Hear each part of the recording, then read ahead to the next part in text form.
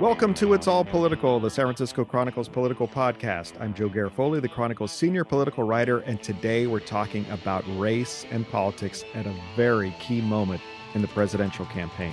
Our guest is Ashanti Gullar. She is the president of Emerge. That's an organization that recruits and trains Democratic women to run for office. And before that, she was the deputy director of African American engagement for the Democratic National Committee. She's got a lot to say about these issues. And she's also has some interesting things to say about Senator Kamala Harris's earliest days as a candidate running for office in San Francisco and how she got started. And now, here's my conversation with Ashanti Gullar. Ashanti Gullar, from your home in Virginia to mine in Oakland, welcome to It's All Political. Thank you so much for having me, Joe. So as we're recording this, the president is in Kenosha, Wisconsin. Yes, he is. Yes, where police there shot Jacob Blake, an unarmed black man, 7 times in the back in front of his kids more than a week ago. Trump has yet to say Blake's name out loud in public, but he has defended Kyle Rittenhouse, the 17-year-old white man charged with shooting 2 people in the middle of the street in Kenosha during the demonstrations in honor of Jacob. Governor of Wisconsin doesn't want President Trump there. The mayor of Kenosha doesn't want Trump there. What is the effect of the president being there today? I mean, let's be honest about why he's really going there. It's just going to shore up his base for him to continue this dangerous messaging on law and order. And we shouldn't be surprised that he's continuing to fan the flames. We saw this early on with Charleston and how he said those were very fine people, and it's just continued since then. We're obviously going through a very tough time in this country. I actually like to say that we're in the middle of 2 pandemics, a health pandemic and a racial injustice pandemic. And Trump is not providing us leadership on either. There's still no plan and path forward for COVID, and he is not helping at all with healing racial divisions in this country. So he is once again using Kenosha as an opportunity to fuel racism, to get his people excited. And when his people become excited, we know they become more dangerous. And that is another part of what has happened in Kenosha. It is the fact that Jacob Blake got shot 7 times in the back, for going to his car. Yet Kyle Rittenhouse was literally able to cross state lines, kill 2 people, injure 1, and go home after that. It is just another glaring example of how there are 2 justice systems in this country, and it does not favor Black, brown, and indigenous people in America. And yet the way this is explained, if you will, by the Republicans, we saw it during the Republican National Convention last week, is they talk about the suburbs and how they're being threatened. We heard Patty McCloskey, the St. Louis woman who was charged with a felony along with her husband, when they pointed guns at Black Lives Matter protesters outside their home. She said Democrats, quote, want to abolish the suburbs altogether, unquote. On Monday on Fox, when President Trump was in an interview with Laura Ingraham, he said Democrats are going to bring low-income housing to the suburbs. He said, quote, you know who's going to be in charge of it? Cory Booker. Now, end quote. Now, we know why he's saying Cory Booker. Cory Booker, first of all, not going to leave a Senate seat, which he's running for right now, to run for HUD. Why does explain to us? Explain what is going on here when he talks about, and when the Republicans talk about the suburbs and Cory Booker leading low-income housing there. It's I'm not a dog, but I'm hearing a little dog whistle here. It's not even. You knew exactly what I was about to say. This is some straight up dog whistling. Shoot, this is dog hollering that he is doing.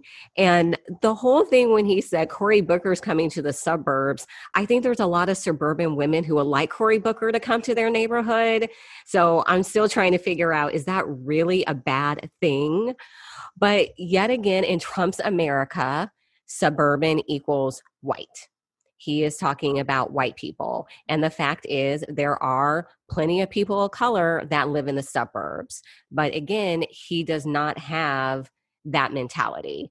It is just, again, saying to his base, look at me, I'm keeping your neighborhood safe. I'm keeping your quality of living up. No income, low income housing. You're not going to have to do your white flight again because you've done it before. So yet again, that's exactly what it is. It's the dog whistling, it's the dog hollering. And it's also just this narrative that he has about only I can keep you safe because things have gotten so bad. Dude, you're the president, homie. Like, you've caused all of this.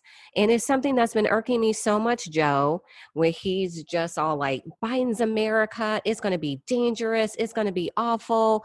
You are the president right now, and things are awful. You have not made it better. So stop trying to paint this as if Joe Biden and the Democrats are going to destroy this country. You are the one who has destroyed it. You have not made us stronger. You have made us weaker in so many ways.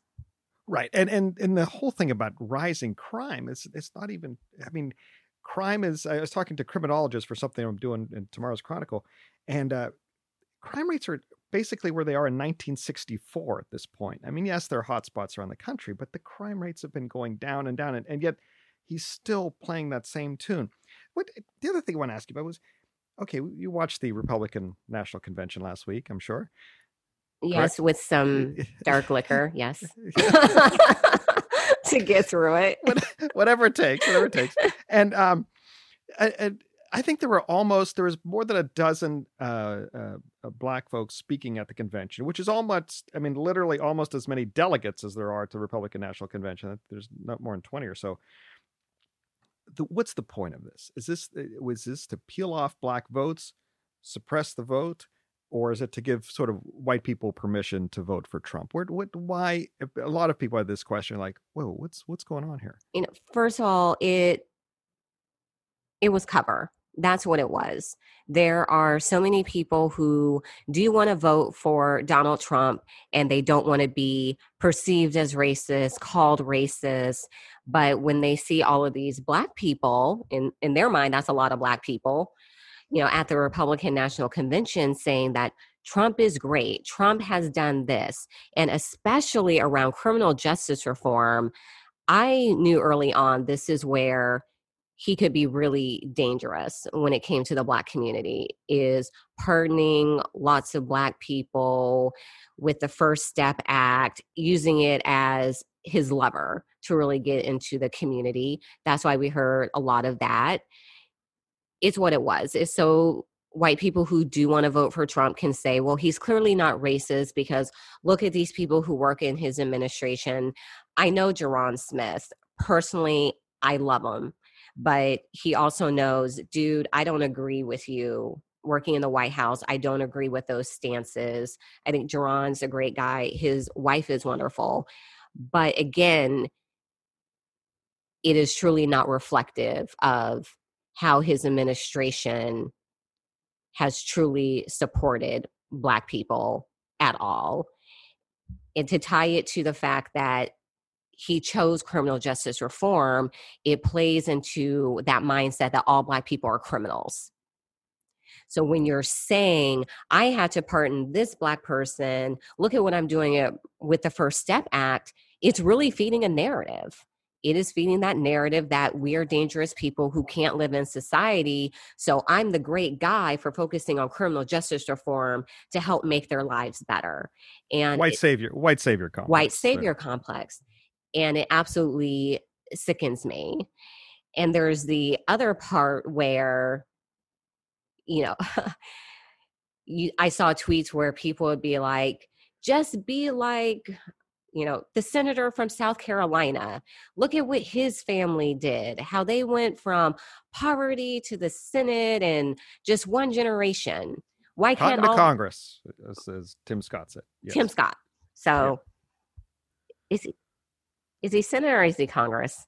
He's senator. Okay, I'm like making sure I'm saying that right. Yeah. So the senator from South Carolina, and the whole, you need to be like him. If he can do it, you can do it. But in the next breath, when white people who aren't doing so well, want to say, oh my gosh, I'm not doing well. Like, what's going on in this country? Well, look at all the Black people. Look at affirmative action. They're taking your spot. They're taking your jobs. Like, which one is it? We either need to do well or we're making it harder for white people. And for me, that is just the hypocrisy of a lot of Republicans when it comes to the Black community. They want to trot out Black people who are doing well. And of course, I always want everyone in my community to do well, but then also using it as a wedge issue for white people who aren't doing well to say, well, you're not doing well because of all of these Black, brown, and indigenous people. The First Step law on its own, what do you think of that? I mean, with political considerations aside. I honestly, for me, Ashanti speaking, like criminal justice reform, it is an issue that I really care about. It's important to me. When I worked at the Department of Labor under Secretary Solis, I did a lot of work with our Employment Training Administration, and they focused on banning the box. So particularly with federal explain what that is to the listeners who may not be familiar with that concept. So when we're talking about banning the box, basically, so think back to when you've applied for a job, if you had to fill out a form and you see that box where you have to check, have you been arrested? Do you have a criminal record? Have you ever been convicted of a felony? That actually is used a lot of times to not give people jobs. And if we want to end recidivism, which is people returning to prison, we know that people need jobs. So we worked on this at the Department of Labor to really ban the box, especially around federal contractors. And this is when I really started, getting more educated on the criminal justice system. And then over the years, it's just been not a passion project, but it's something that I really work on, and I'm involved in groups, bipartisan groups that focus on this, because criminal justice reform really should be a bipartisan issue. So with the First Step Act, I'm absolutely glad that they did it. They got it accomplished. But I'm not going to lie, that started in the Senate with, oh my gosh, Cory Booker, look at that. He was the one who has been really pushing this. They took credit for it. But I still think it could have gone further, especially with banning the box. So when they were talking about doing the Second Step Act, that was something that I made very clear that it needed to do.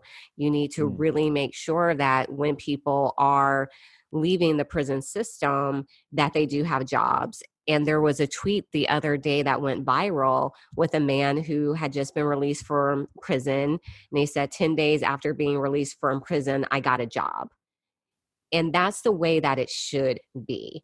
Like his past should not impact his future. And that's what we need more of in this country, is making sure that our fellow Americans who are returning to public life, being everyday citizens, still have the same opportunity to get jobs as the rest of us.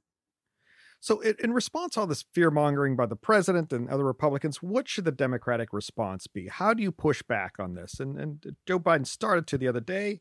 What else needs to be done?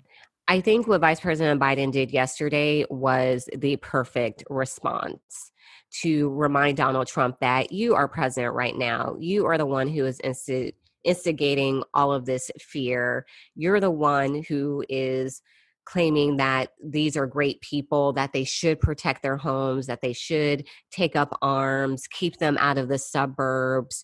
We need to make it very clear that we did not see this rise in hate until he became president. This hate has always existed in this country. We need to be clear on that. But he gave everyone the okay to just go ahead and wild out, as I like to say. I remember the day after he was elected, someone shared a photo of KKK members in broad daylight dancing around in their full hoods, their full outfits, waving Trump signs and banners. That's how happy they were, because they knew what was coming, is that they finally had a president who was going to make it fine for them to be racist, openly racist. I mean, I'm surprised they had their hoods on. You might as well have taken them off, because that's what we've seen since he's become president. People are just really showing that they want to ensure that this is a country that remains focused on white supremacy. I just, I'm thinking about stories that I heard from friends and colleagues the day after Trump was elected with how people talked to them, things that they said. You know, one woman literally said to my mom, because she's a staunch Republican, she knows that I work in Democratic politics, and said, I hope Shawnee knows it's a new day in America now. Oof. That's literally what she said. Mm. So this is the mindset that a lot of people have had since he got elected, and he's continued to embolden them. And we just, as Democrats, as Vice President Biden, Senator Harris, they need to continue to push back against the narrative and let people know, no, this is not who we are as a country. It should not be who we are as a country, and we will lead and govern differently. We'll be back with more of my conversation with Ashanti Golar right after this short break. And now, here's more of my conversation with Ashanti Golar. Let's talk about Senator Harris for a minute. For those of us who've seen her go here in the Bay Area in pretty much 18 years, from being an assistant district attorney to, possibly the White House as vice president. But one of the first calls she made before she decided to run for district attorney here in San Francisco was to your predecessor, Andrea Dew Steele, at the organization that you are now ahead of, yes. Emerge, here in San Francisco. Can you walk people through what happened when she called, or she didn't call it, she knew Andrea and they were friends, and walk us through that conversation that they had. Yes. So we actually like to say that Senator Harris's story really is the story of Emerge. She's what we like to see at Emerge. Andrea and several other women supported Kamala during her first race as DA. And when they were helping her out, they realized that there was no place for women to go to get training on how to run for office. At Emerge, I say we demystify the process of running for office. And they wanted to see more women in office in San Francisco, in California, more women like Kamala. And she was an inspiration for them to start Emerge. And we started in 2002 with Emerge California, our first affiliate. In 2005, Emerge America was created to replicate the program across the country because it became so successful. And now we're in 27 states, and we trained over 4,000 women to run for office. We currently have almost 800 serving in office and over 700 that are running this year. So it's really great to know that Senator Harris was an inspiration for the work that we do today. And we were very excited when the news came out that Vice President Biden has selected her, because her trajectory is just inspiring to women to go from DA to Attorney General to a senator to now be the first Black and Indian woman on a major party ticket as a vice presidential candidate. That's what we want to see. That should be the path for women. And I think she's a great example of how to do that and how to be effective. What is the effect? What effect has that had? I know it's only been a few weeks now on recruiting for your organization, and what is it? And of having her on the ticket, having her as such a visible role model of how it can be. So definitely seeing an increased interest in women who want to run for office, and this really didn't surprise me. We saw this after 2016 with Secretary Clinton. I really knew that if she won, if she lost, there was going to be a huge impact on women wanting to run for office, to enter public service. And we saw that. We had a huge increase at Emerge post 2016.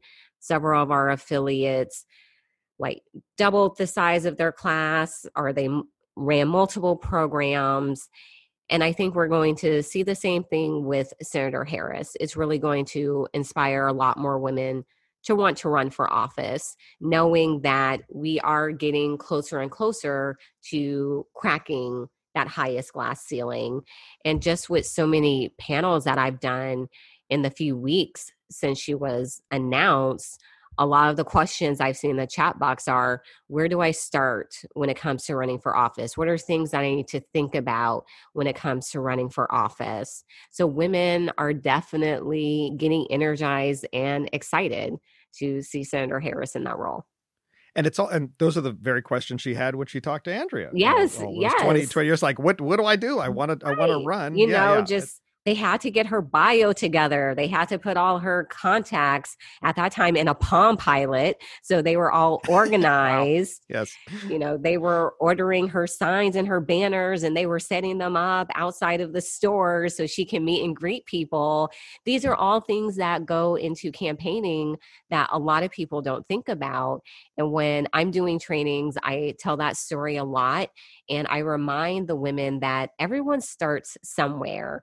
It's so easy to see Senator Harris, Speaker Pelosi, all of these amazing women, but you have to realize that they too one day woke up and decided that they were going to do it. They wanted to run for office and had to figure it out.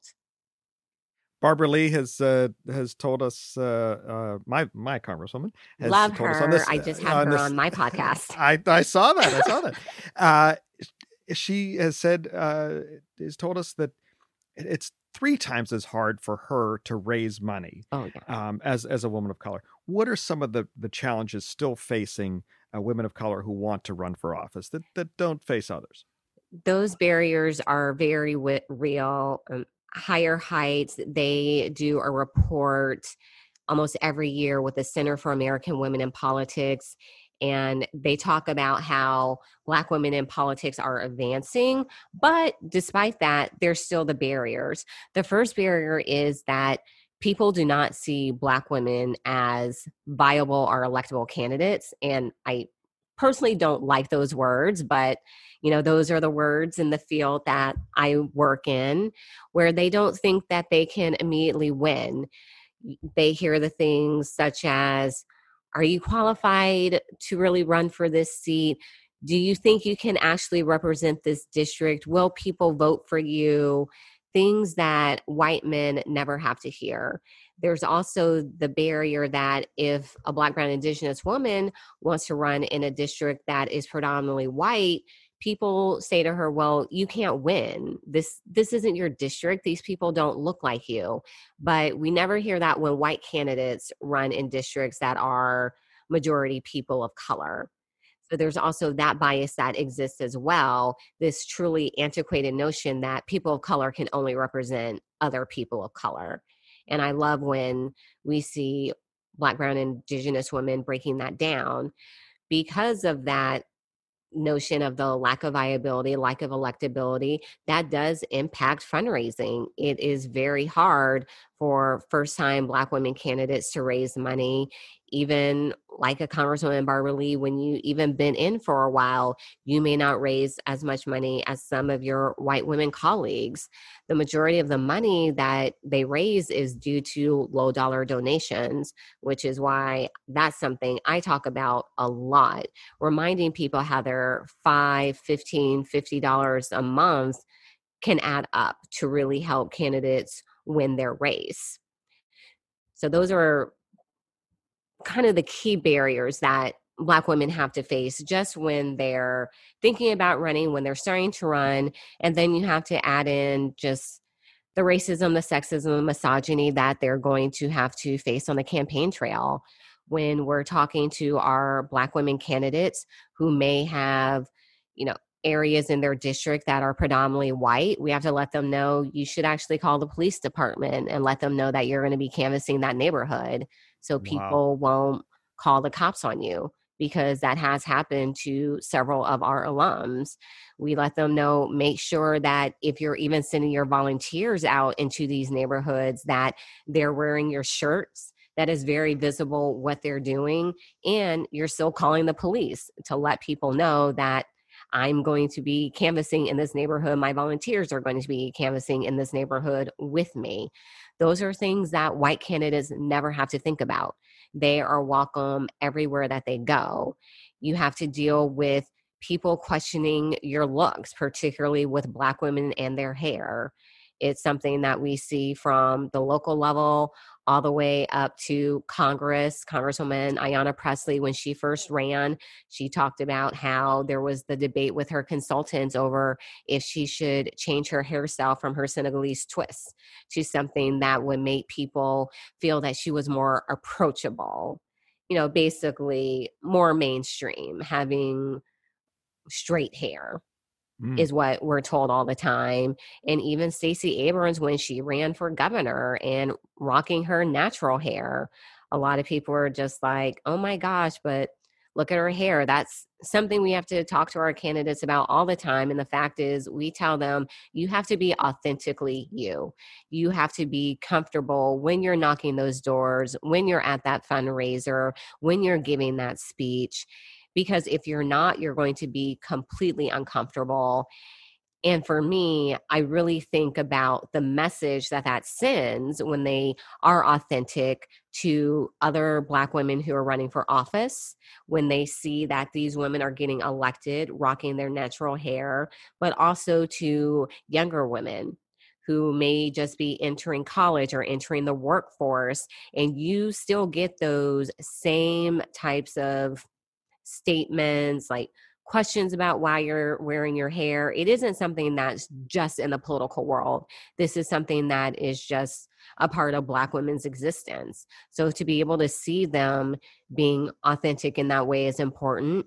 I mean, for me, I wear my hair in Senegalese twists. So it was really great for me to see when Ayanna got elected to Congress wearing her Senegalese twist, because I could say that I actually wear my hair like a congresswoman. So you can't tell me that there's anything wrong with the way that I wear my hair. And like, I'm older, I'm established in my career, but it was really big for me to see someone with a hairstyle like me walking the halls of Congress.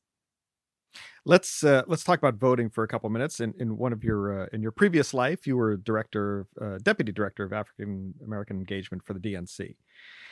We got 60 days or so to vote. What's the best message right now? We're going to be voting in unprecedented ways, of course. A lot of mail-in voting.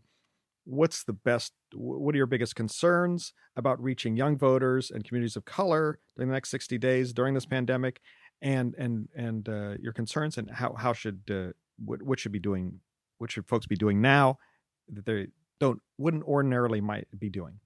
Well, I think the biggest message is everything is on the ballot. I know that we're concentrating on the presidency, but it's those down ballot races, it's ballot measures.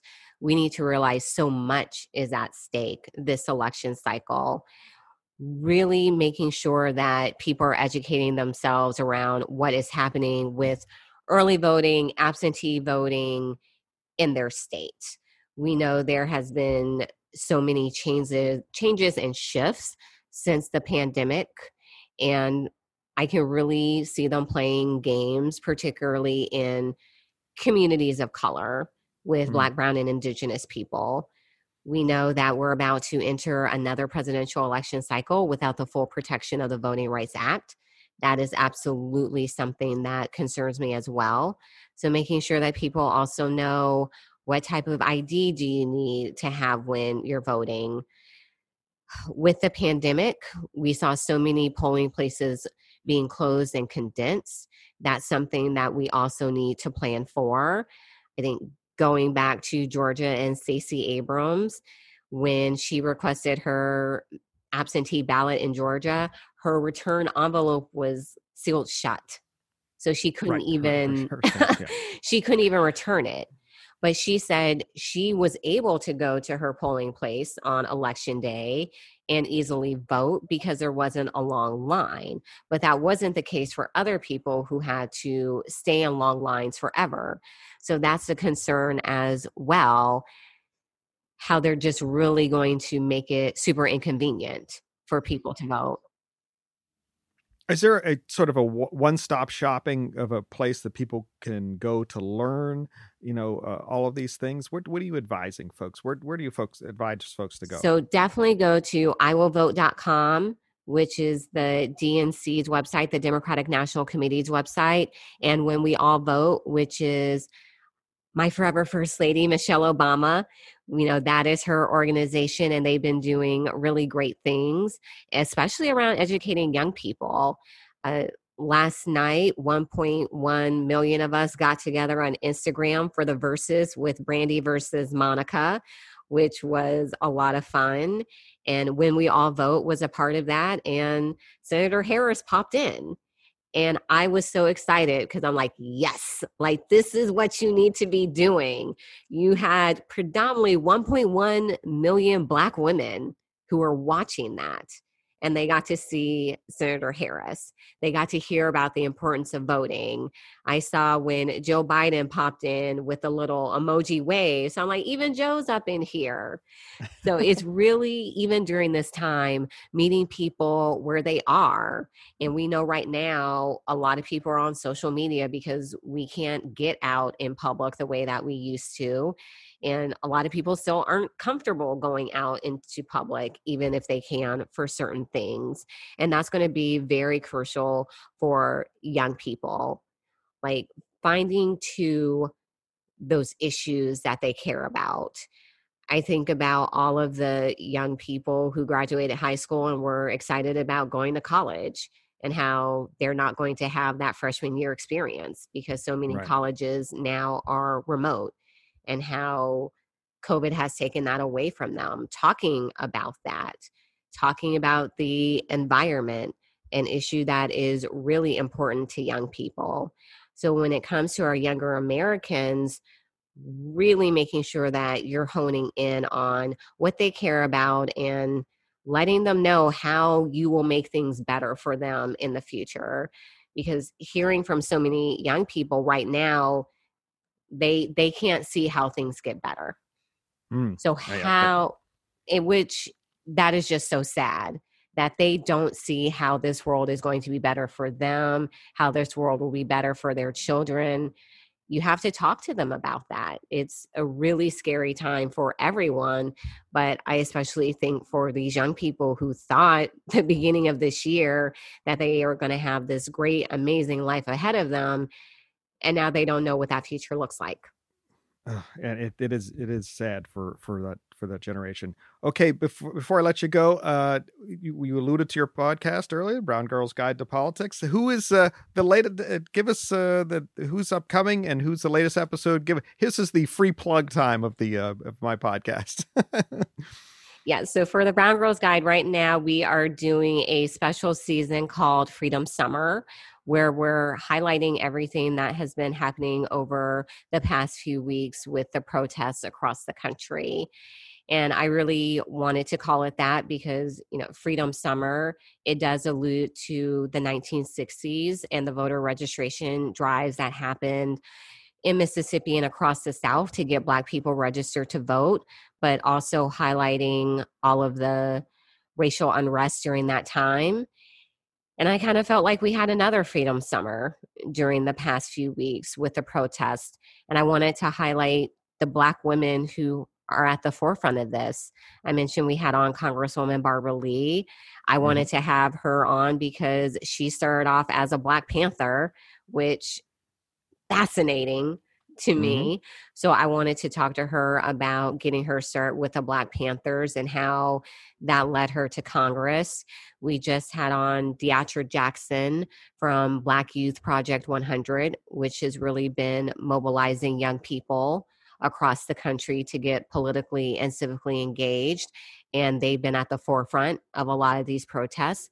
So again, talking about young people, I wanted to hear what was on their mind, to be seeing all of this play out in their cities, sometimes right in their neighborhoods, and what they wanted to see for the future.